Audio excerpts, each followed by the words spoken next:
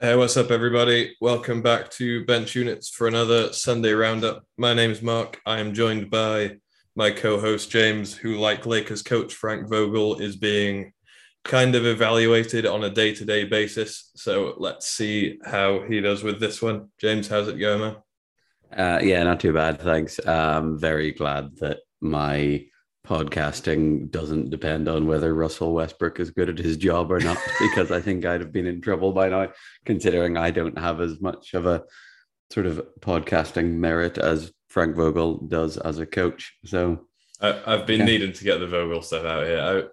I saw the stuff about he's basically being evaluated game to game, which is entirely like corporate speak for when this guy loses a game that we're not happy about, we will fire him. And he can Yeah, just that keep is doing the it.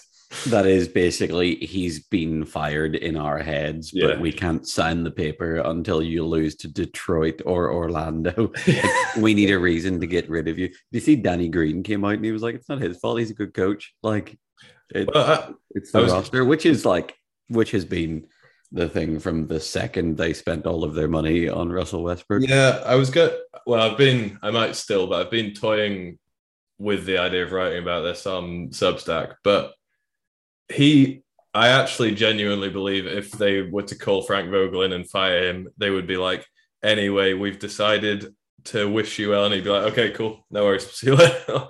Like Yeah, he can't be enjoying where he is. He would have such a better time, and he would have a new job within like a matter of months because everyone else in the NBA would know he was a good coach in a terrible situation. So he's probably yeah. like, He managed to go to the Lakers and make them play enough defense that they were legitimately great. And on the other side of the ball, it was like, hey, LeBron and AD figure some stuff out, but I'll give you some stuff that will help you out and put you in good spots.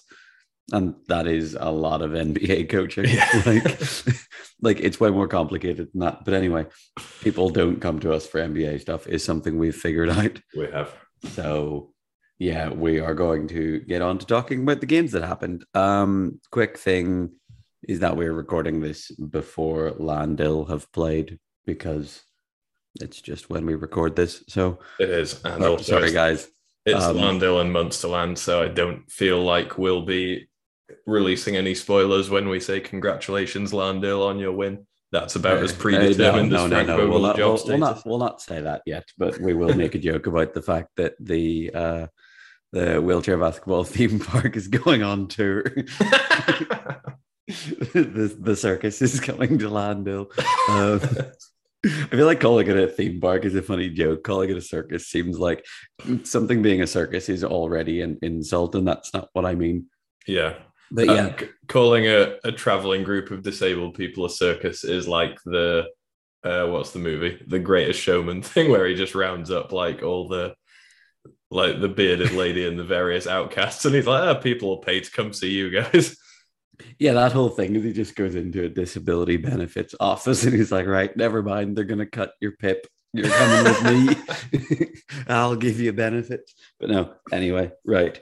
Last bit before we address the games is anyone who follows us on socials or who doesn't follow us on socials and gets tagged a lot by us will have noticed that we put out and asked for suggestions on future guests.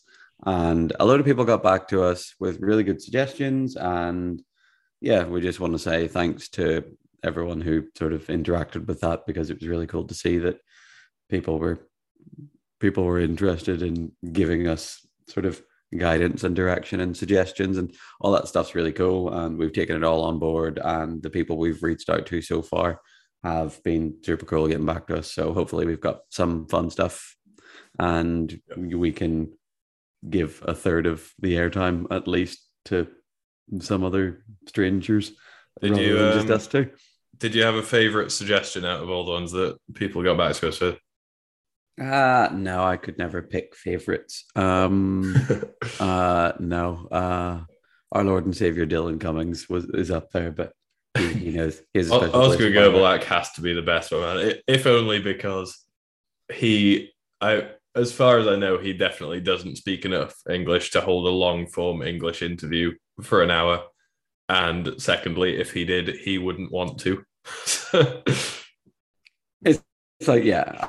That's one of the things that I did find funny. People suggesting stuff. That I'm like, I'm not sure they speak English, or I'm not sure they'd want to do this. Is the other one, and it's like, yeah, if anyone's listening to this that speaks Spanish, one, why, and two, we could probably figure that out. But no, I did think that was funny. People have been like, what about this guy? And be like, I don't know if they're going to want to. But it's been cool because we've reached out to a couple of people that I just assumed would be like, get out of here. Yeah. And people have been super open to it. But I guess that's the thing. People who like basketball like talking about basketball. And I guess we're here because that's what we like to do. And anyone listening to this probably likes listening to people who like talking about basketball. So that was some verbal gymnastics. If that's not got you ready, I don't know. I had to really, really concentrate to not say that wrong. And I might still have. But anyway, the games. Let's do it. Right. So first up, we've had some listener feedback telling us to basically get our act together and have an organized rundown of the games and stop umming and ahhing and stalling as we navigate between tabs of which stats we're going to look at. So shout out Tom Smith. Shut up, Tom Smith. So we have got a rundown of games. We're going to go Spanish League first and then German League. As people may know, there were some COVID cancellations and whatnot. As James has mentioned, Landale haven't played yet. I have done a rapid catch-up of all the games because all the games were happening yesterday evening and I wasn't at home in my usual binge viewing position. So I used yesterday evening and first thing this morning to catch up. So let's jump in with Las Rosas and Malaga, which got out of hand pretty quickly, I think is fair to say. Yeah, because I looked at the final score and was watching the game, and at halftime, I didn't really understand what had happened. Because what was it? Like, it was 31-21 at halftime, and I was like, okay, it ends up 72-30. That got out of hand real quick, but as I watched the game, I realized that Las Rosas were basically playing five guys the whole time. Yeah. Missing probably two of their three best players, depending on how you rank Cano, Christian Gomez, and Salvador Zavala. Yes, that was the other thing I was going to say. Also missing they were missing someone else. I'm umming and ahhing. Sorry, Tom. I can't remember his name. The guy who made the Spanish national team recently. Yes. Oh God, I'm so sorry. But yeah, so that's tough. And also Las Rosas were getting pressed on and off, which is gonna get you. Yeah. Like basically, I think Malaga came up there. They were like, yeah, we've got a load of young guys. We're playing a team that has no one. They've got like six guys. They're a bit older. We're just going to press the life out of them and we'll see what happens. They're going to get knackered, and that might have actually been what happened. Yeah, this whole game very much had the energy of like when you bring a puppy into like hang out with an older dog. And the Alexi Ruiz is that guy's name. Sorry. Yeah, that's the one. Sorry, Alexi. I just didn't want to like disrespect the guy by being like, "What's his name?" Because I knew it. I was like, I'm almost sure he doesn't listen. Yes. But yeah, this game had like the energy of when you bring a puppy into an older dog, and the older dog will be like, "I'll humor you for 5 minutes," and then after a while, it's like, "Okay, leave me alone now. I want to go and lie down." Yeah, I am gonna have my weekly "How does Salvador Zavala do it?" thing. Yeah, where he was like 7 from 18, but like there were a couple of times that he just broke the press on his own, and I got the feeling that he was like, I'm going to the basket. If anyone touches me, I'm going down. Yeah, but I can't stop, but they might not stop me either. And there was once where someone just got decent position under the basket, stopped their chair, and he absolutely just got emptied, and there was no call because it wasn't a foul. But that was kind of the price to pay for him being like, I'm 49 years old. I'm sitting this high up, and I'm just going to absolutely put everything into just busting my ass down the other end of the floor. Yeah, but I respect it. It was the old, it's the old Simon Munn press break, isn't it? Being like, hey, that we might not be able to break this 5-on-5, but if I just throw myself at one of the 5 people, it might, like, something might happen that frees everyone else up. Yeah, and they basically like Malaga managed to press with a 1 on the floor. Like Abdi was on the floor for most of that, so I guess that was their plan, try and get some sort of matchup. But the thing was, they ended up like breaking the press in that they got over the halfway line fairly regularly. Like it wasn't. I think a lot of people are like, oh, you press to get 8-second goals or to get steals or whatever. But like at the higher level of wheelchair basketball, you press and it ends up that the team breaks it because they've got 5 actual basketball players on the other end of the floor, and they'll get over in some sort of 2-on-2 situation, absolutely blowing with 8 seconds on the clock. And then that's what happened. They ended up like having to take some really bad shots or like throwing the ball away or running the clock out or whatever. And that's where it gets you. And obviously the other thing is it'll get you in that you're going to end up like 10 points down at halftime, but losing the fourth quarter 27-6. Like that was the most clear thing of you hear teams talking about, you hear coaches talking to teams about, we're going to press these guys and we're going to grind them down, and it's not going to have an effect in the first or the second quarter. But we get to the third and fourth quarter, they're going to feel it, and you're kind of like, yeah, all right, I understand that sort of anecdotally, but 2013 11-8 14-3 27-6 so like this game needs to be like screenshotted for any coach who wants to like push that message to their team, be like, hey, trust me, the script does play out if we stick at it. Yeah, normally it plays out in the form of like maybe someone has a lapse in concentration when they're knackered, but like this is like an older team who are undermanned. And I don't know, maybe someone like some people are, maybe you're going to break down. That's probably what happens. But other side of the ball, you watched this one, right? Yeah. I'm going to stop asking whether you watched stuff or not, because then we'll out ourselves by saying no at some point. No, big game from Jaime Esparza. 22 points, 18 rebounds. 10 assists as well, triple-double. Shout out to him. 3 from 4 threes, because I was looking at that. 5 from 14 from twos is not a big game make, but 3 from 4 threes. Yeah, no, good for him, man. And shout out Pete Cusack getting 12 points up in. This is the most minutes I've seen Pete play all year, to be fair. He normally he played well, man. Yeah, but him and good Tyler are normally like in and out a little bit. And Malaga like to play the Patrick Debout and Christophe Casarini in various iterations, so there's not always a huge amount of time for the other mids, but I think both Pete and Tyler Baines had good games in this one. Pressing lineup was obviously it fell right into their laps, I guess. Yeah, cool. Man, that's decent pressure. We play them next week, and I'm looking at that pressing lineup being like, I might see that. I dare say you guys might be okay, but I don't know. We'll see.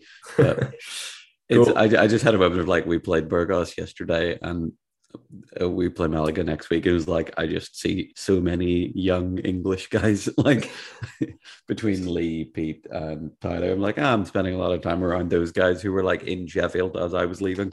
Yeah, you're like trying to make me feel like I'm rehabbing from my surgery again. You're like the traveling mentor. That was the wildest thing in the world. Like when I came back from that stomach surgery and I was rehabbing in Sheffield, and the only sort of male players that were kicking around at that level were those guys and Callum Doherty, and it was just like my getting back up to game speed was playing 2-on-2 with those like 4 absolute just rockets. Just 4 young fellas that just never stopped moving. And I was like, I don't know if I'm unfit or if I was just like, I don't know if I'm just coming back from being in hospital or whether I was just never able to stop these guys. But this gives me no benchmark of like where I used to be at all. You're like the old guy who, when the ball gets kicked into their garden, instead of giving it back, you knife it because you're like, hey, you're not having this back. Yeah, I just spent like a month of everyone being like, "How's it going? How are you?" My response was just fat and tired. But yeah, okay. Should we shift on? Yes, nothing else from that game. So we will move on to the next game. I'm not saying or Tom. This sounds like I'm really spiteful. Gran Canaria 84 Valladolid, Fundación Aliados. Sorry, shout out to the sponsors. 26. So you could break this down into technical terms of many to not many. Yeah, this was very much Space Jam scoreboard territory. Yeah, this was. Have you watched this game? Oh, you said you had it on this morning, didn't you? Yeah, I kind of skimmed. Also, Mark is at a competitive advantage for game watching for compared to me on account of the fact that I'm playing one when they're on a lot of the time. So. Yeah. Although, as we'll get to, I got to watch most of our games, so that was fun. But yeah, at one point, so this game was on as we were playing, and after our game, we were at home. There's a cafe bar type thing upstairs in the Bilbao venue. So we all go up there afterwards and have a coffee or a drink or whatever people fancy. And someone came up to me and they were like, "Oh my God, have you seen Valladolid beating Gran Canaria?" And I was like, "What?" And he was like, "No, what are you joking? It's like 50." But it was, yeah. At one point, they had four of the local play, like they had four Canarians on. They were playing David, Raul, Yaisen, Claudio, and then they had Luis Roy, who is from Zaragoza. And I was like, "Oh, tell me we're going to get 5 Canarians at some point." And then we actually... they got Bruno in, which was super cool. Shout out to Bruno. He doesn't listen to this, I don't think, obviously.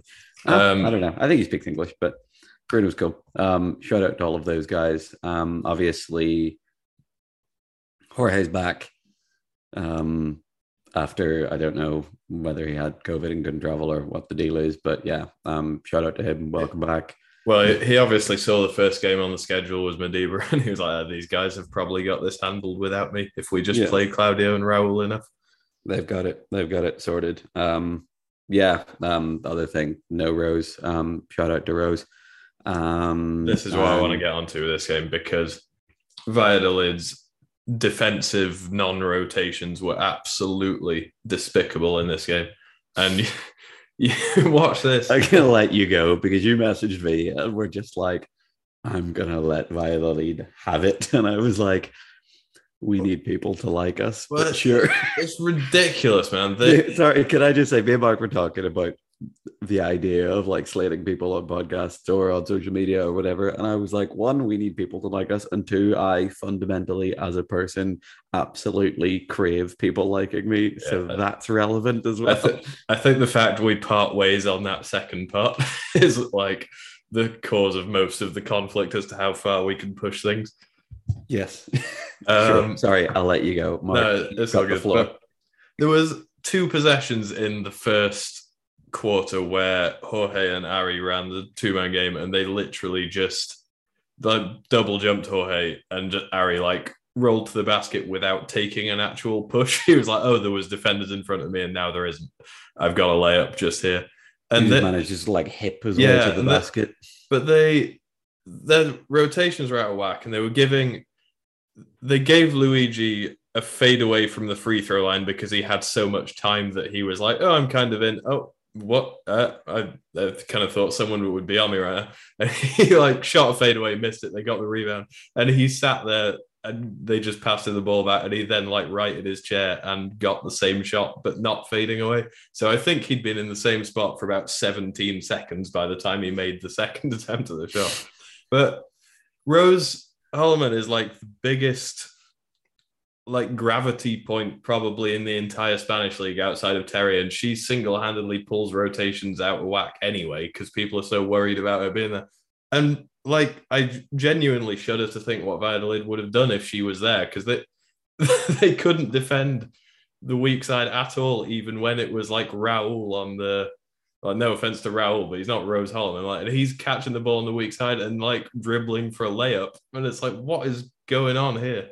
Yeah, that might have been one of the games. Like, I had a couple of games over the last 2 years playing with Rose that it was just like, oh, you're gonna have 60 today. Yeah. Okay. Like the single biggest takeaway from this game is I think Rose is back at home in Minnesota. Yes. And she posted a picture of her watching the game, and she has an actual old school VCR player in her Minnesota residence, which I assume is her parents' house. And I didn't know people had those anymore, so that was cool to see. Other than that, almost everything from this game was awful. Yeah, the also the bit that I just remembered is Adrian Perez wasn't there because he had some sort of medical treatment. I think he had a surgery on something. So yeah, I did see hope he's doing all right. I think he is. I think they posted that he had surgery on something and is doing well. So that's cool. Obviously, he kind of creates a lot of offense from no, I don't think he creates it. He kind of bails a lot of lack of creating offense for those guys out when they don't get what they want from stuff. So that would have maybe put them above 26, obviously, but yeah, I'm sorry, man. That's tough, man. This game was inexcusable from Valladolid. I know they're missing a guy, but this was 8-4. That is some terrible stuff, Mike. That might be as harsh as you've been about anyone ever. It's fine. Well, on record, like you're horrible about everyone all the time. But it was. I've never seen anything like it, man. It was like all games are close at the start, but the first few possessions, I think it was like 8-4 to Gran Canaria. Yes. And I hadn't seen the score before sitting down to watch the game. So I was like, I can see Valladolid not winning this one, but being like, they'll hang around and it'll be an 8-point game in like the last 5 minutes. And then it went from 8-4 to being 52-14 at halftime. And that was because Yelmer hit like a long post-up buzzer beater at the halftime buzzer, so it would have been a 40-point advantage at halftime if it hadn't been for that shot. Yeah, that was cool. Shout out to Yelmer. We actually have a question about Yelmer. That's a teaser. We do, and it's come on a terrible week. Yelmer is still the man. Have you I talk about someone being the man as if it's like a singular thing, but I call everyone the man. Well, we need to get onto this when we get to the German league because there's a couple of contenders for the belt currently, and we need to decide. Oh my goodness, that needs to be a bit. Yeah. Have you anything from the Gran Canaria side, or would you like to do any damage control on what I've had to say about Valladolid? No. As I say, I think that's like Gran Canaria are one of the best teams in the league this year. Valladolid are sort of on that lower end of the middle. Yeah. And they're missing their like one of their two main forwards. I think this is kind of what should happen, sort of thing. Yeah, man, it's tough, but when you shoot 24% for a game against a team that is going to create better looks than you anyway, like naturally, and you don't put up much of a fight to stop them, that's kind of what's going to happen. But yeah, Gran Canaria are like very well equipped, even without Rose, to beat up on teams like this, because a lot of speed, a lot of size, a lot of ball movement. Like they're going to just, if you're not going to rotate well, they're going to find layups all the time. And look, they shot 62% from two. Yeah.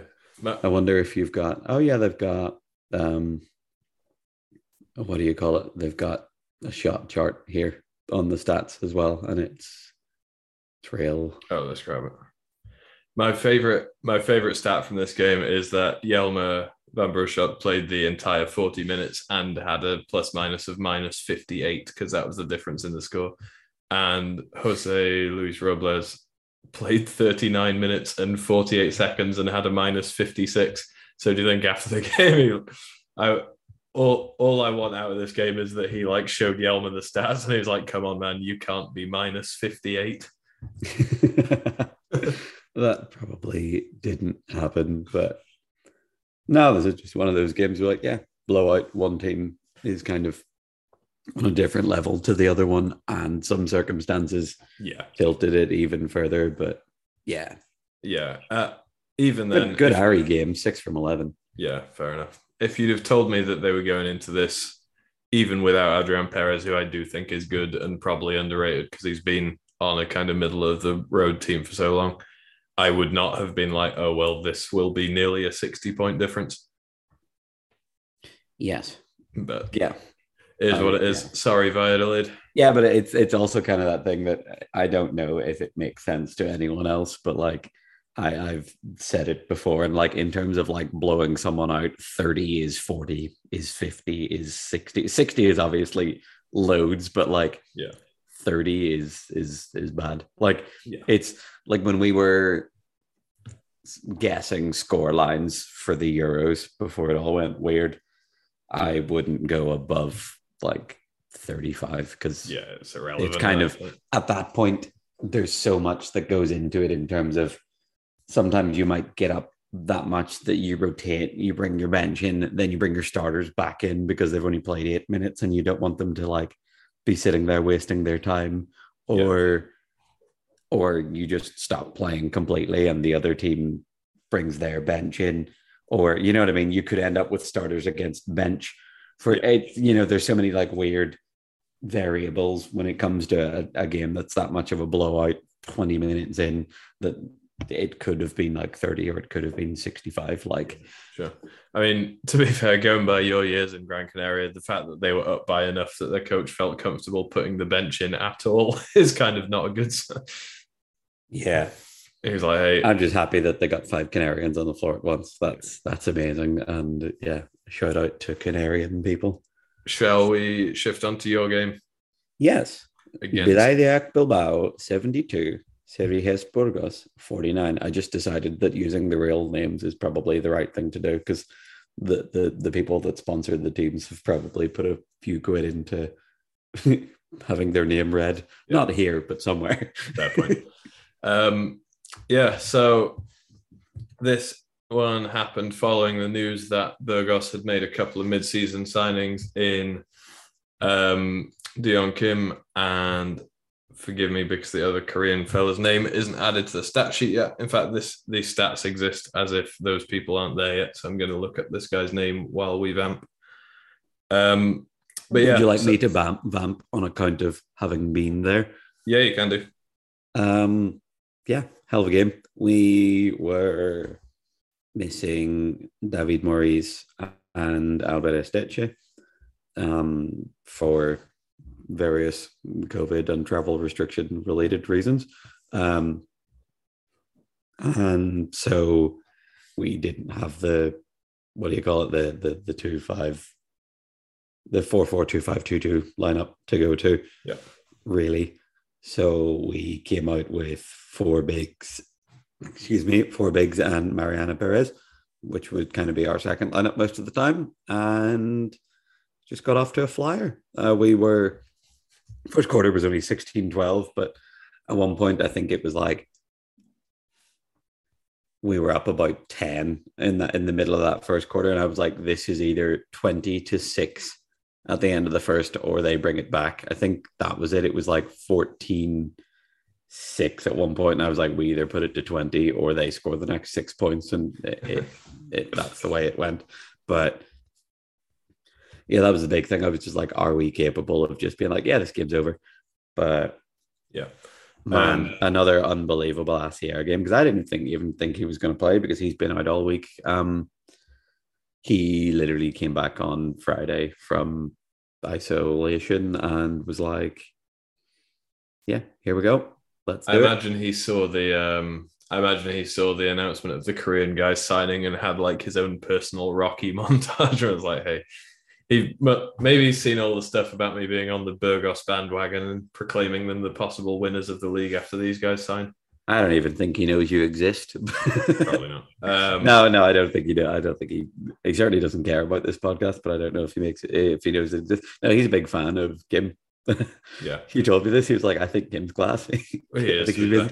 And he is. But no, the SEO thing is like, I didn't even know he was going to play or not because I didn't know if he'd be back. And obviously he's been like in and out of a couple of different games since before Christmas for like the shoulder or whatever, but yeah. I wasn't sure he was going to play because of that. And then I heard that he was going to show up to like try and give us some rotation minutes is how I thought it was going to be described as. Hey, I'll show up in case coach doesn't feel comfortable yelling at these guys play by play. And then the thing was, which made sense to me, he was like, hey, if I'm sort of iced out and haven't played in a while and like I'm a bit like playing through pain or whatever, maybe if I go and get warmed up starting makes sense. And then I'll give you as much as I can. And then he played 33 minutes and had 24, 15, and 11. What a guy.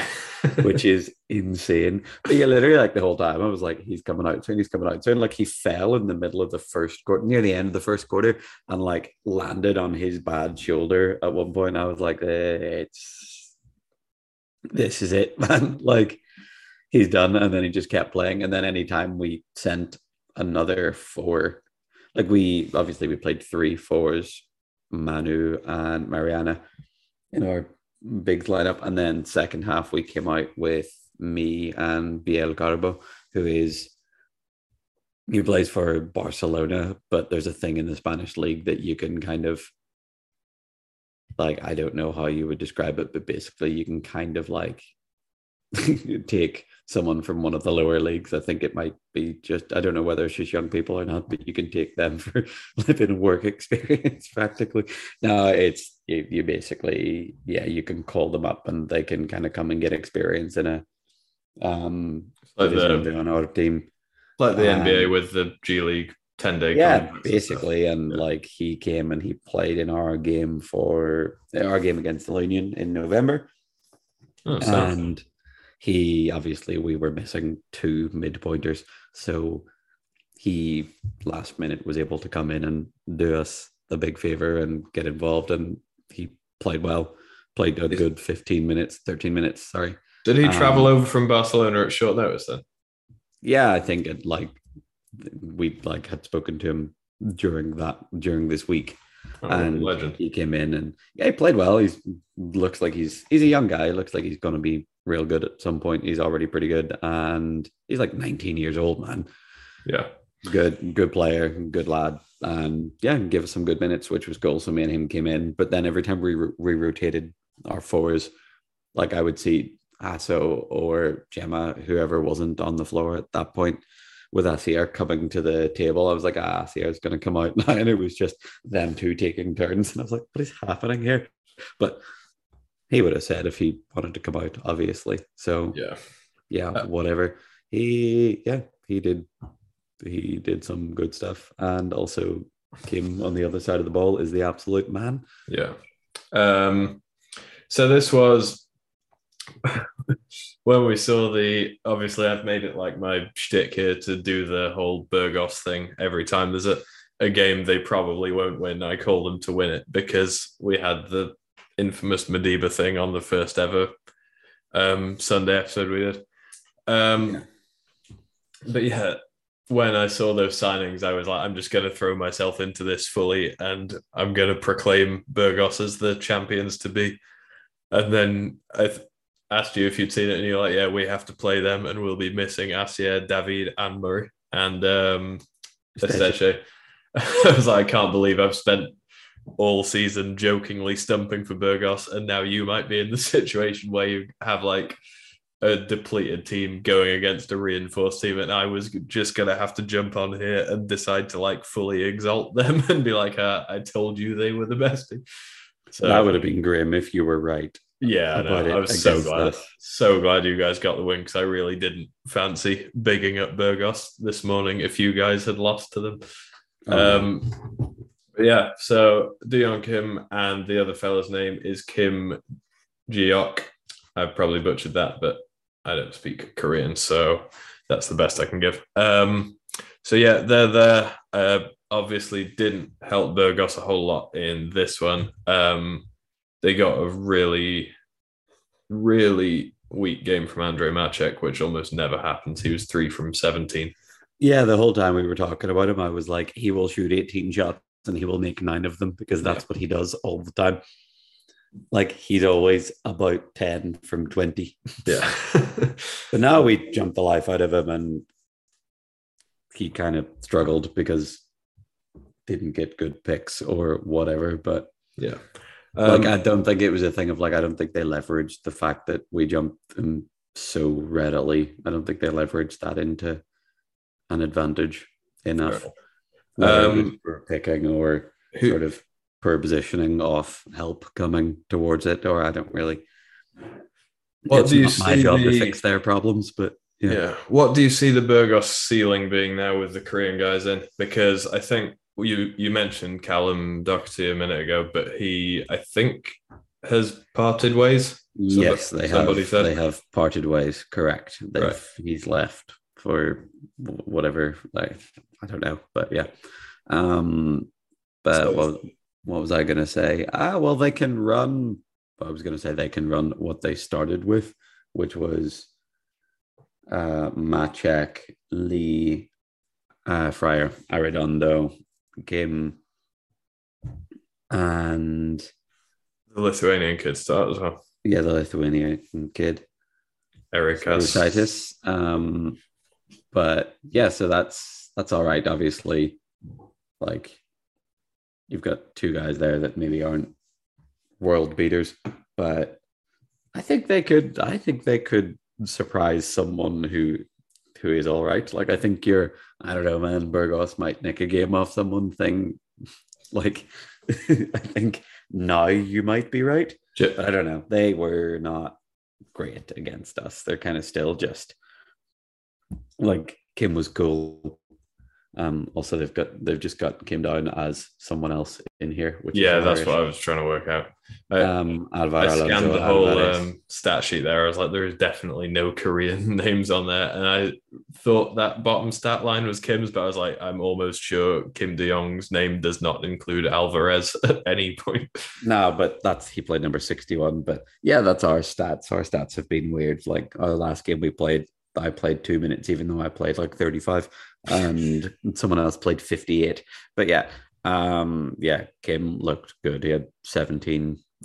We obviously really keyed in on him because he's the man. But I don't know, man. I think they could at least scare someone half decent. Yeah. How many do you reckon they beat the lid by? I don't know. It's just whether they actually sort of format it all correctly, because they've got some pieces. Yeah. Cool. But they did a lot of like Kim on the block for Maciek and the Lithuanian guy in the middle, which is not exactly optimal placement of your players. Yeah, nobody's going to be too worried. I think I actually saw one of the clips, the game where Lee reversed it to Erikas at the top, and he like caught it, and it was as close to someone taking a free throw in the live action of the game as it, because literally everybody lined up and was like, oh, we'll just watch him shoot this. So well, it was 2 from 3, man. Like, he shot 3 of those and 2 of them went in. So like, fine. But he'll have to make a lot more 2 from 3s happen before anyone bothers to stop it. Yeah, I think the other thing they can run is they can go Lee, Arredondo, the 2 Korean guys, and Maria Cruz. Right. Okay. Which, like, I don't know. That takes Maciek off the floor, which is not what you want to do, but potentially. He's most of their shooting, so I'd be surprised if they went away from him too heavily. Yeah, but on our side of the ball, Asier was great. Everyone else kind of picked up the pieces. Shout out to Biel Carbo for showing up and getting more experience in the big leagues. And yeah, I think he's going to be the man. Shall we jump to Germany? Sure. Let's go. Let's do it. Okay, so first up, we have got, should we do the Dirk Pasavan game? Because we've got Dolphins and Thuringia Bulls.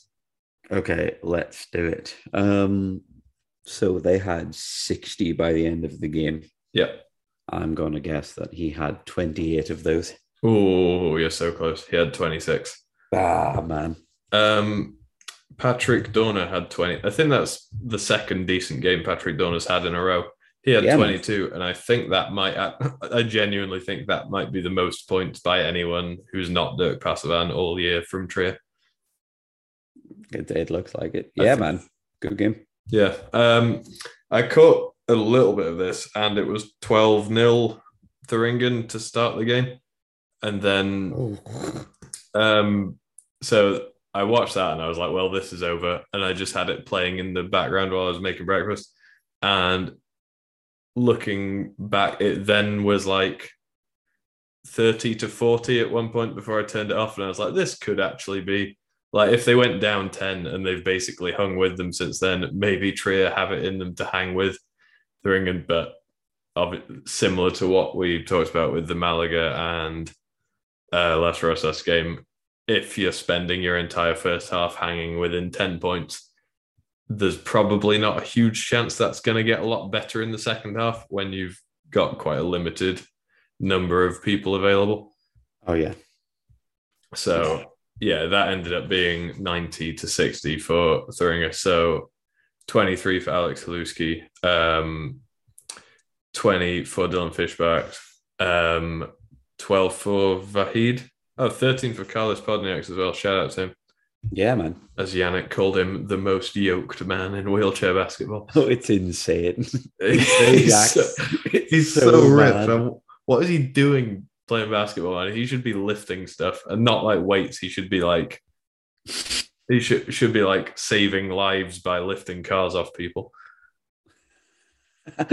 That's such a mad thing to be like, you're wasting your talents. Why aren't you saving lives? That's so much to put on someone who's just trying to play sport professionally. Like, yeah. Come on, man. Maybe that was unfair. Yeah, maybe it was. Yeah, man. Trier are fun because they never seem like they should be able to hang in, but then they ultimately do because Pasavan's great. But it's the Thuringen thing where I still to this day, I don't know the last time I saw anyone have a scoring run against Thuringen. No. It just doesn't happen. I don't know. That's a great observation. I've never really thought about that, but no, they are quite good at being like, no, this is over now. Like you're done here. Yeah. Like you can chip away and we'll keep your arm's length. And then at some point we will go on a run because we have more talent and players than you. And that's not even a dig at Trier. That's the case in 99% of games. Yeah. Yeah, they've just got so much like versatility. And like I'm looking at the stats here. Like I didn't get to watch this game, as I say, because I was playing, but no Jordy points. No Yitzka by the looks of it. 2 fouls, so she was there. But no, Jordy has no stats, which when you get to 90, I imagine doesn't happen. So I don't know whether he's not there for whatever reason, but doing that without him is something. Yeah. Yeah, man. 23 from Haluski, as you say, 20 from Dylan Fischbach too.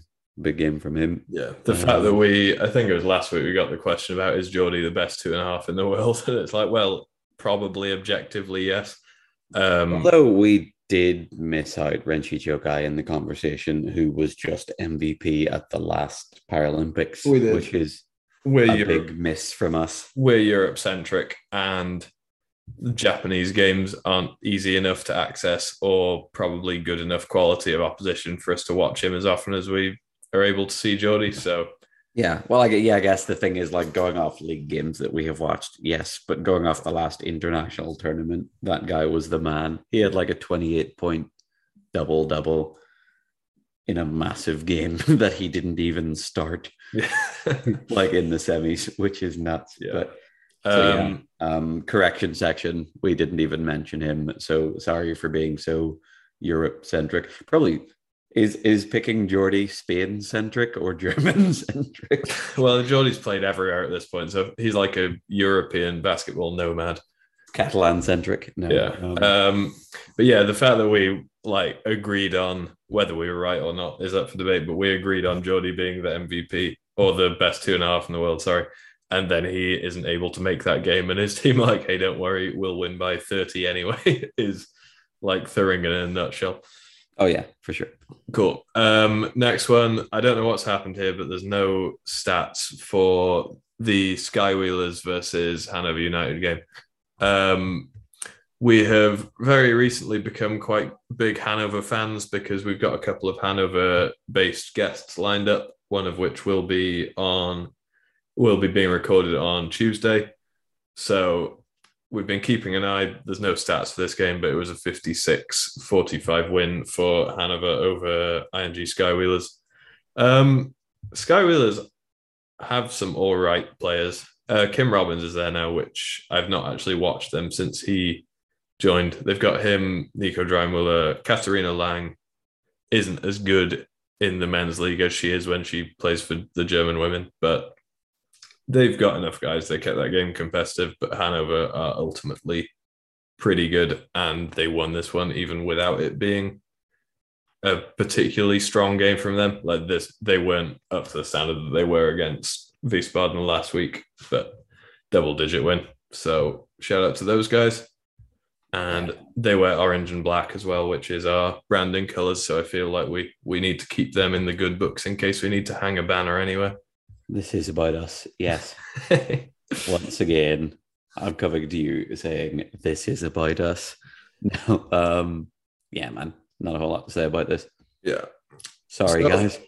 We've got these games saved for the last two because we've got our contenders for the belt in these ones. Do you want to do Hamburg and Wiesbaden? Do I? Okay. Yes. Hamburg 73, Wiesbaden 56.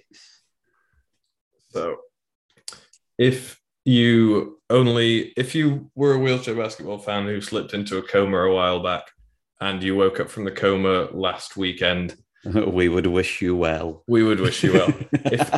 if you watched Hamburg last weekend and this weekend with no prior evidence, you would not in a million years believe they're second from the bottom in the German league because they've had a 90-point game last week. I think that was against Münsterland. I can't remember. Trier.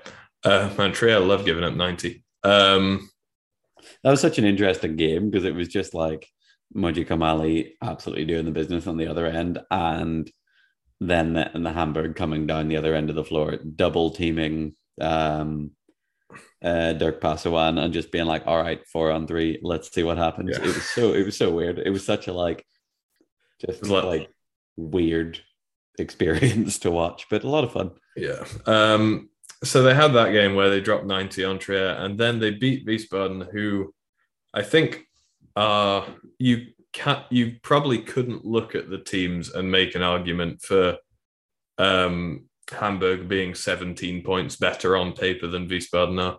But no, and the thing was like Hanover versus Wiesbaden was like who's the third best team in the league. Yeah. And they lost it. So in theory, are they the fourth best team in that league? And then Hamburg have just taken it to them. But going back to my idea of only seeing those two games, you would think that Moji Kamali might be the best wheelchair basketball player to ever live if you caught the last two Hamburg games.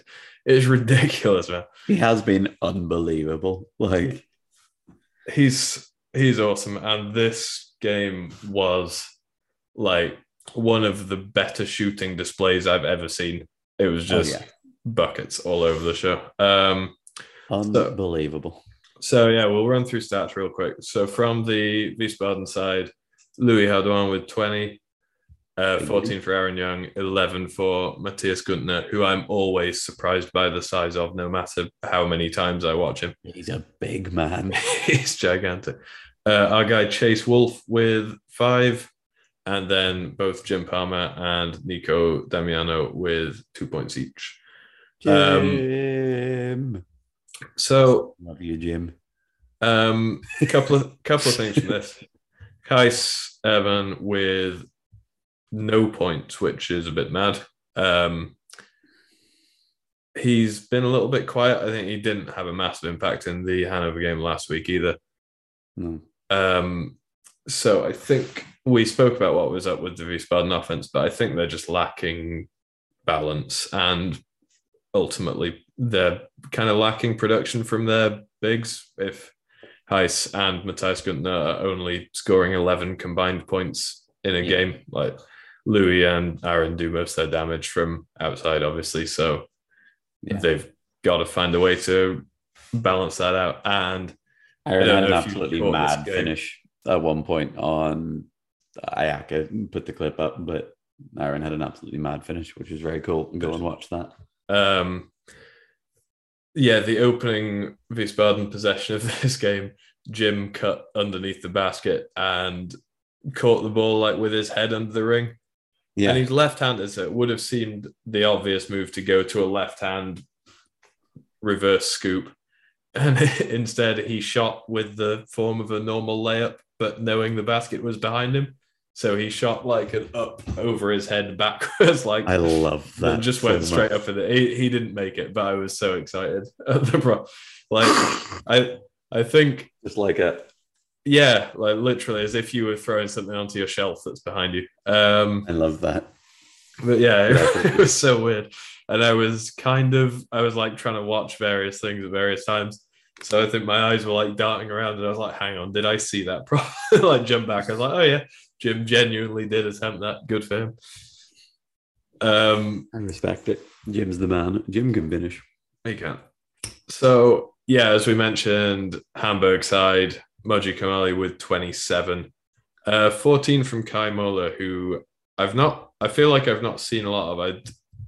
I think he's a decent player. I kind of forget I don't think he's involved with the German national team anymore, is he? So I don't know. Yeah. I've not caught a lot of him. He looked good this game, man. He looks... Yeah, man. Good game. Surprises me that there aren't more teams trying to snag him away from Hamburg because he's a decent finishing mid. But yes. Maybe I wonder if he's like well set up there and whatever. I think he's from there originally, and I think he did go away and then come back. So I wonder if he's like, I live here now. Yeah, maybe. And then 14 more from both Martin Steinhardt and Ali Ahmadi. So 3 players on 14. This is like, I was going to think last time when we said that like big game from the 3 Jans. My question was going to be how many, like when was the last time 3 people with the same name had this many combined points? My question this time is like, what do you think the most amount of players on the same number of points on a team has been? That isn't 0, obviously. Yeah, I don't know. That's a good question. It's not one that people who stat wheelchair basketball keep enough of a record to be able to answer. Like that's not something that we have the stats for. But also, the information is probably ultimately pretty pointless. Oh, absolutely. But so is everything. Like, okay. So I guess the question at this point. All right, James. Does Moji Kamali hold the belt as of right now? I think we should keep this as a bit that we do, but not elaborate as to what the belt is and just say yes. Okay. Because if we put a title on it like best player in the world or blah, blah, blah, blah, blah, then it gets weird. But if we just go, this guy has the belt until someone else has it, I think that's fun. So yeah, Moji Kamali has the belt. Wicked. Okay, counterpoint. This is fun. I like it. Counterpoint to the belt. So this might go down as outside of I think the Gran Canaria Valladolid scoreline was shocking. I don't think the result was shocking. So this one, as we mentioned earlier, wheelchair basketball's favorite traveling theme park, Münsterland and Cologne. This was an 82-58 win for Münsterland, which, if anyone says they saw coming, possibly outside of the Münsterland players and coaches themselves, I think you might be lying. And if the players and coaches did see it coming, then excellent work on your game plan and general execution. Yes. So this might be, I have never in my life, apart from kind of gleaning these stats, never heard anyone mention Soren Müller of BBC Münsterland. He had 41 points. Yes, sir. Like, unbelievable. I was literally just from like doing this podcast leading to watching more German games from teams that aren't Landil and Thuringen,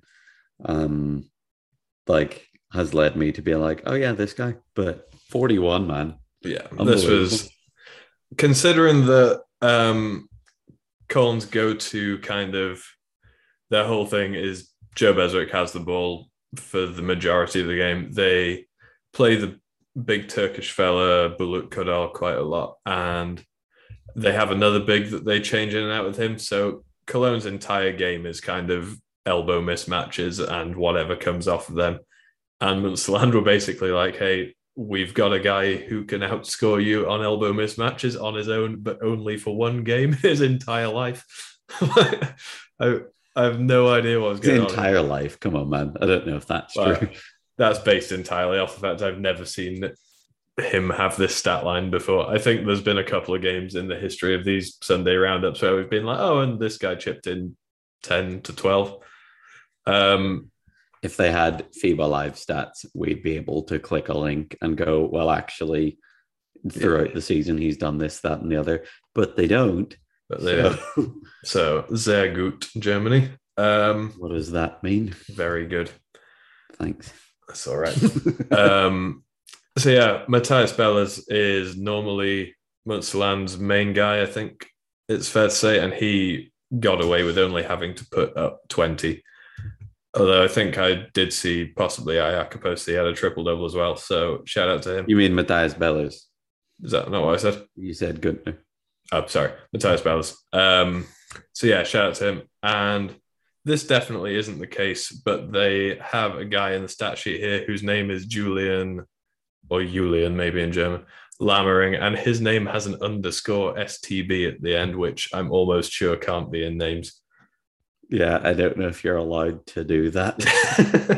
So we'll assume that his name is Julian Lammering. He had 13 as well. So yeah, massive. Like obviously, Cologne and Munsterland playing each other and there being an upset win between the two of them probably doesn't shake the league standings up massively, but it might make a big difference to one of those teams staying up or down, or I would imagine not. But so off the back of that, because I think this makes Søren Müller the contender for the belt, if not the outright holder of the belt. How many are we calling for him to have against Landil following his game of his life today?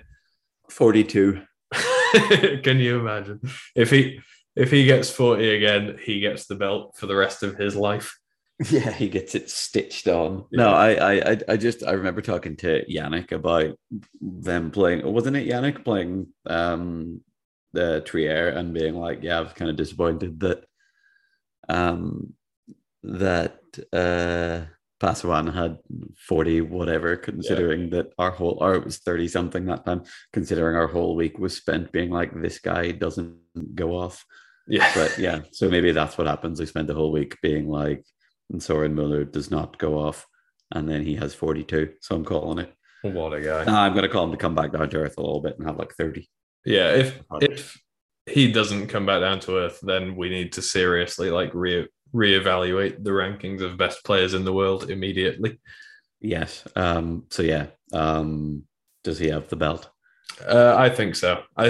I think this probably isn't how the belt should work, but the Moji Kamali thing has been going on week in and week out, that him having 27 in an impressive win is less impressive than a guy we don't know having 40, which is nonsense. But I feel like the belt doesn't have that many hard and fast rules that we. Yeah, no, I don't want it to be a concrete thing, or else it gets weird quite quickly, and it gets like, yeah, I don't know. I don't want there to be anything to this. So yeah, Philip. Sorry, Søren Müller. Congrats, you have the belt.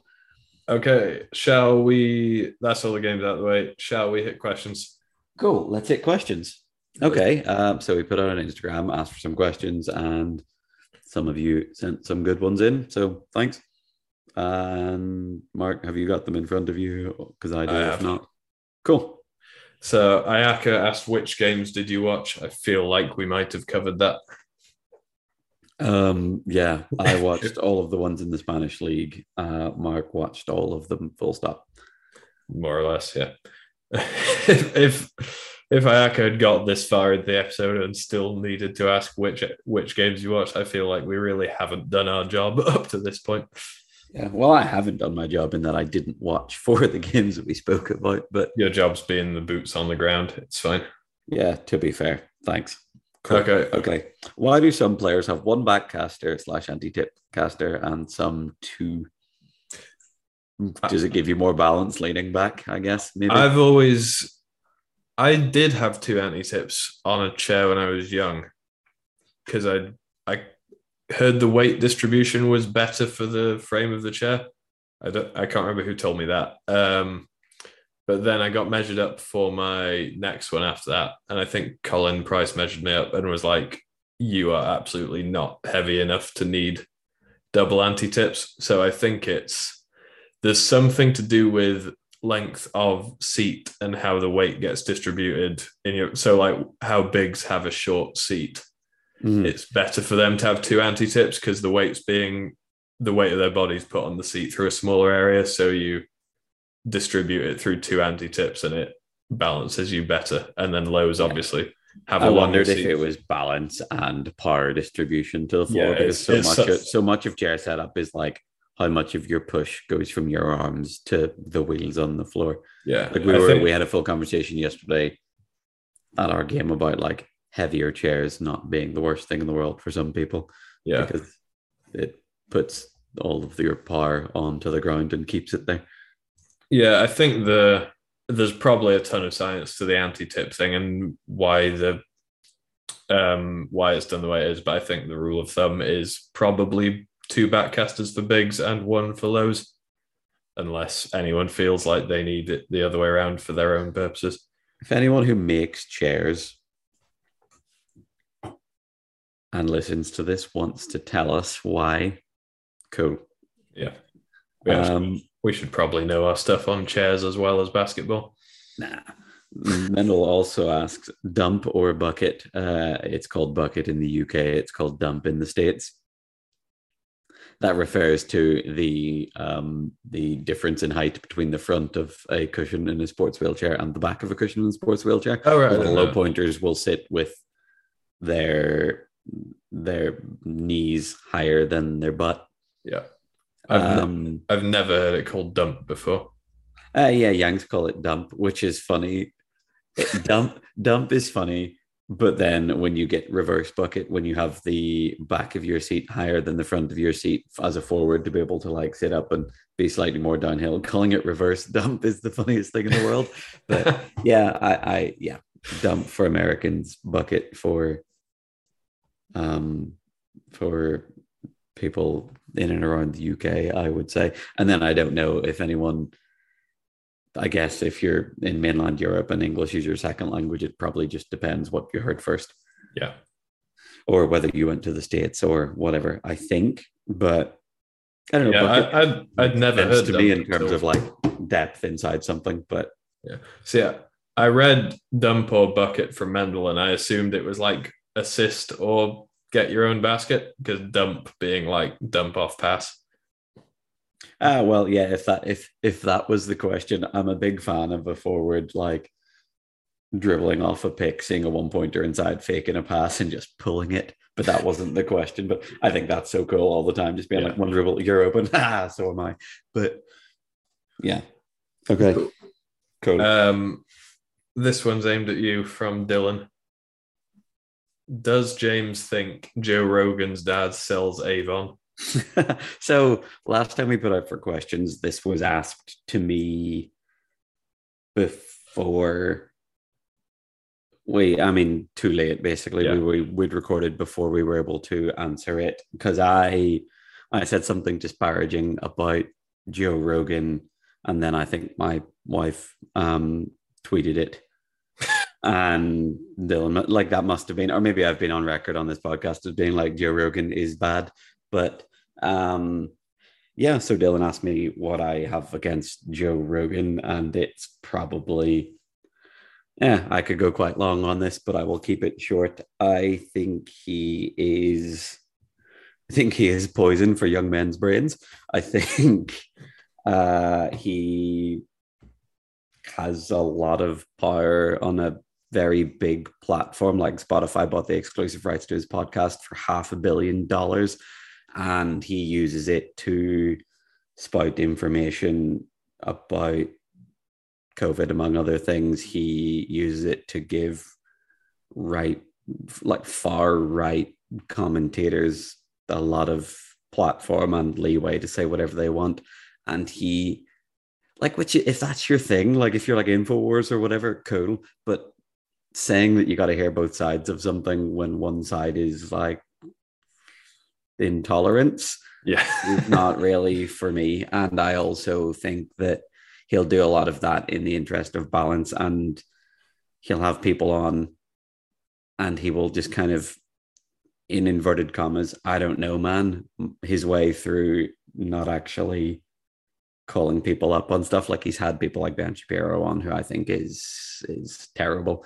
He's had Jordan Peterson on, who I think has written some books that has said some things about psychology that have helped people, but he's also like come out and been transphobic and thisphobic and that phobic. And I don't really, we don't play that stuff here. And yeah, I don't know. He also kind of fakes expertise in a lot of stuff. Like he really knows his stuff about UFC and mixed martial arts in general and fighting. And he's had some stand-up comedy specials that I used to think I thought were funny, and he's good at some of the stuff he does. But I don't know, he just uses his podcast to like spread misinformation, and it kind of leans all a bit too far right for me. And that's not to say that if you are the fan of right-wing politics, we don't want you here at all. It's just when you go that far that you're kind of giving 3-hour podcasts to people who have very clearly said racist or transphobic or homophobic things in the past, and you just kind of shrugging or laughing your way through the interview. Like I just don't think it's very healthy. And like I've kind of warned, like I've got like younger male cousins who I've like warned off about stuff before, and I actually ended up going quite long on this. Sorry, but cool. I think he kind of puts some bad stuff out into the world on a very popular platform that he doesn't use responsibly. And I also think he lets other people put stuff out there. Like, did you see the thing the other day where he had it was about 2 weeks ago now, he had a scientist on, and he was like, I don't know, man, I heard that for young men or young boys or like teenage boys, I don't remember the age, I think it was like teenage boys, the COVID vaccine can cause this heart problem. And the scientist who was on in front of him was like, yeah, but getting COVID has been proven to cause that problem 8 times more. And he was like, I don't know if that's true. And the guy was like, it is, look it up. Then he has this research assistant and podcast producer beside him who Googles things and pulls it up live. He's like, Jimmy, pull that up. And he read it and he was like, I don't know, but do we not say like young boy? And he was like, yeah, we said like 15 years old. And he was like, the age range was 12 to 17. It was like, okay, 15 then. And he was like, yeah, blah, blah, blah. But where are they getting this information from? And like, that's the problem with someone who considers themselves either a skeptic or a conspiracy theorist or whatever. You can, I don't know, man, look into it. You can be skeptical about anything. Like if you just decide that you don't trust stuff. But yeah, sorry. So misinformation is rife on that podcast, and he is a platform to kind of quite far right thinkers who I really disagree with on a lot of stuff. And I think whether you can agree or disagree with him factually, I think I would prefer to be empathetic and not horrible to people. Yeah. So yeah, sorry guys. No, you came here for wheelchair basketball, and you kind of got semi-politics, semi-sociological, semi-misinformation. I don't know what that is. Well, a couple of very quick points to loop it back. You mentioned him faking expertise, and I think this is very much a case of it takes one to know one, because there's if anyone fakes expertise week to week, it's probably us. Not on stuff that involves people's lives, I guess. But yeah. And secondly, you mentioned Ben Shapiro. Does this mean you won't be buying Ben Shapiro's book with Orlando Magic player Jonathan Isaac about why Jonathan Isaac is a black man who doesn't believe Black Lives Matter? I will not be doing that. No. I really want random Ben Shapiro fact. He is the cousin of Mara Wilson, who played Matilda in the movie Matilda. Exceptionally random fact. Also, she's great and super lefty, and it's real funny that she like my cousin who shall not be named said this, and I think he's terrible. The Jonathan Isaac thing, if anyone is interested, he's the guy who plays for the Orlando Magic, and when the NBA did the Black Lives Matter protests, he refused to kneel or wear a Black Lives Matter t-shirt, and he has now written a book called Why I Stand. I've seen one quick excerpt of it where he compares himself to Che Guevara, And I don't. Oh man. I Okay. really want to read it, but I don't want to buy it, have it in my house, or ultimately give it to a charity shop, because I think anyone who gives that kind of book to a charity shop is doing like a public disservice. So I'm gonna have to read it somehow, because I'm like, you know how you have to You'll be able to hate watch download a stuff. PDF of it for free You somewhere. what? Sorry. You'll be able to download a PDF of it for free. I do not condone illegally downloading other people's intellectual property. I also don't condone reading that book. So whatever. Yeah. Right. Okay. On to the next one. Cool. Sorry, Dylan. I hope you're not a massive Joe Rogan fan and this hasn't burst your bubble in any way. I assume not, but also if you want to talk about it, cool. Right. From Mendel, how much love do you all have for Jelmer van Brunschot? Yelmer's cool, man. One, Yelmer is a cool guy. Two, when we played them last week, I was like, man, Yelmer is massive and very strong and powerful and quick. And it's like, he's one of these guys that looks like he's like completely just standing in his chair. And I don't mean standing off his seat. I mean, his chair is set up in a way that he is just sat very like vertically. So it looks like it would be impossible to be very mobile, but he's super quick because he's jacked, which I didn't realize. I think Gilmer's good. I've never met him, but he has gotten better year on year. And also to say that the Dutch people we know best, well, I don't know Ari, but you know Ari, Mendel and Ari, they kind of don't live up to the Dutch stereotype of being exceptionally tall with blonde hair. So it's good that Jelmer's holding it down for the Dutch people who look like caricatures of Dutch people. It's really funny because my entire lived experience of Dutch people is like tall and curly dark hair. So yeah, well, like, what do you mean? But there is a thing though that apparently it's like, I guess it falls in with like Swedish or Scandinavian, that like apparently being tall and blonde is the Dutch thing. Oh, okay. So it might be. I've definitely heard that, but yeah, there are a lot of. We can like rattle off the Dutch men's team. It's like Mendel, Ari, Matthias, Robin, who are all like just curly brown hair. I wonder what the genetics are in the Dutch thing that makes that happen. I don't know. Yeah. Dutch people are allowed to look however they want, but yeah, our experience of it is curly brown hair. Yeah, man, Jelmer's cool. And as you say, like he's young and still managing to develop year on year. And considering he ended up in the Spanish league because he went to Badajoz because they played against him, I think in a EuroLeague the year previous, and we're like, oh, this guy took it to us. We need him. He's very cool, and it's cool that he like obviously moved on from Badajoz.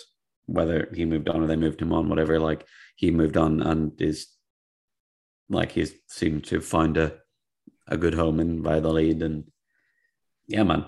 Hopefully they get some more pieces around him in the next couple of years. A good home, which he, following yesterday's game, he might be looking for a way out of. Yeah. And I think he's going to be good, man. Like, as he's a beast. Like, he's massive and he's super strong and good finisher on mismatches and stuff. Like, it'd be cool to see how he develops in the next couple of years. But yeah, big fan, and big fan of the fact that he is a good guy, as far as I'm aware. I'd say as far as I'm aware. I mean, in my interactions with him, he's been super cool, which we're a fan of.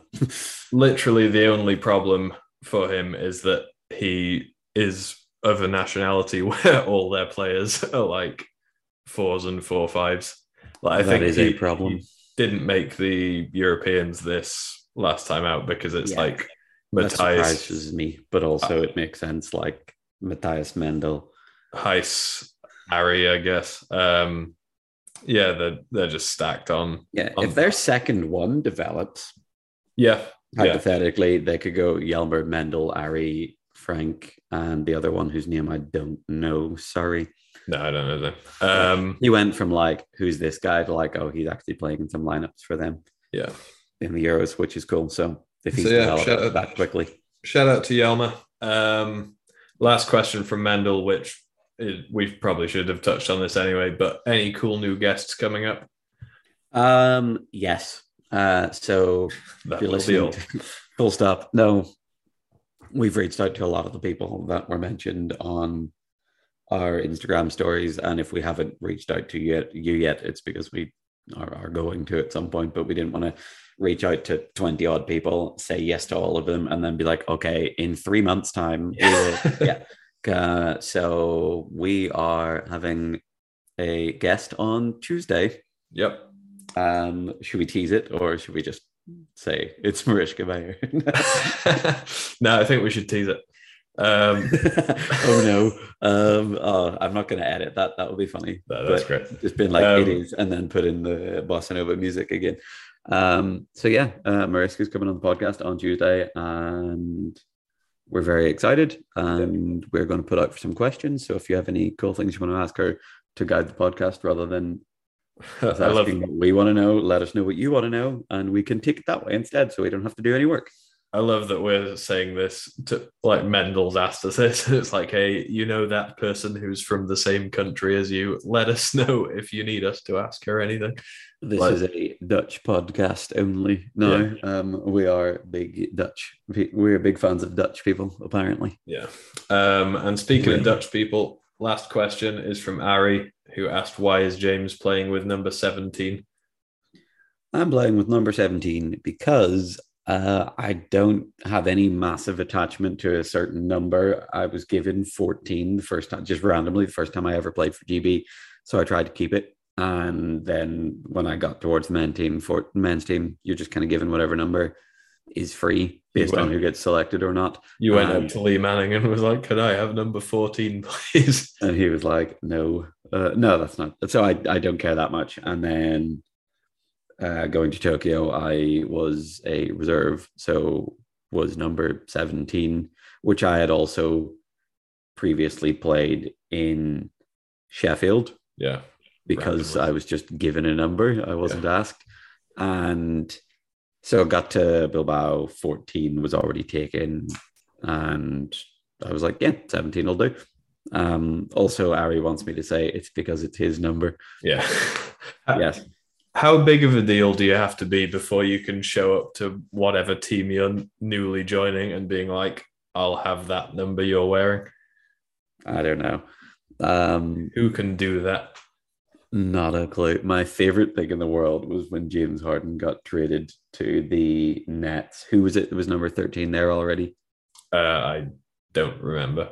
Neither do I, but he just, like, as soon as the deal went through, he tweeted them and it was like, hey, let me get that 13, bro. And I assume he'd spoken to him about it already. And the guy tried to sell it to him. So he tweeted a picture of someone with a duffel bag full of money and also honey buns. I actually, there was a similar thing when Nikola Vucevic went to Chicago because he had worn 9 in Orlando for ages. And Patrick Williams, who was a rookie like halfway through his first season, was wearing number 9. And Vooch apparently, like, when he was traded, like, hit up Patrick Williams and was like, hey, I've worn number 9 my whole career in every stop. It's really important to me. Can I buy it from you? And he was like, I'm not really that bothered. You can have it if you'd like.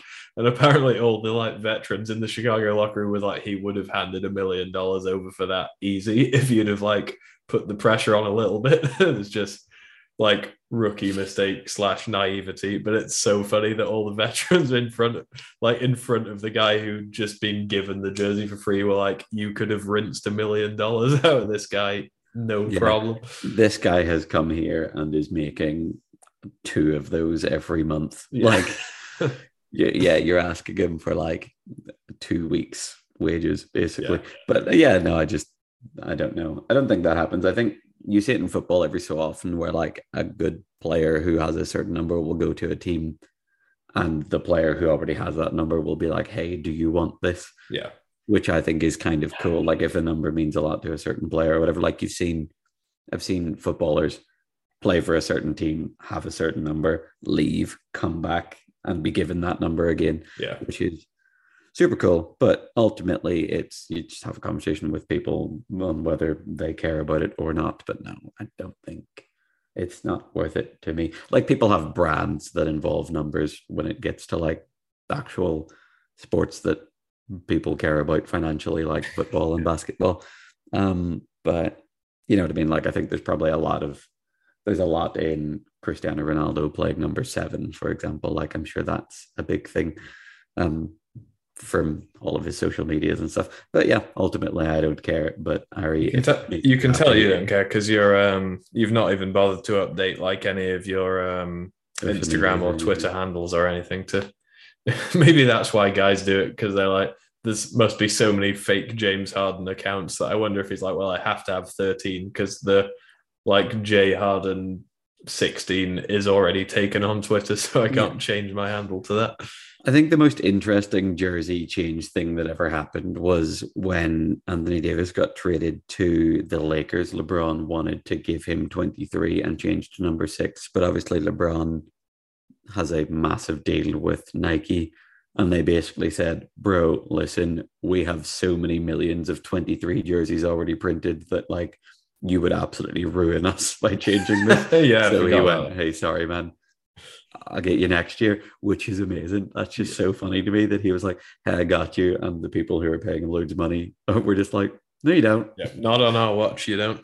But that's mad to think of, that they're like, we already have so many of your jerseys just ready just ready to go that you can't just change your number for us because it was mid-season. But yeah, okay. Cool. Right, we'll leave it there then. If you've stuck with us this long, thank you for listening. And like James says, get your questions in for our guest episode featuring Mariska, which will be dropping either Tuesday or Wednesday, we imagine. So yeah, thank you very much, everybody. Peace out. Cool. Take it easy.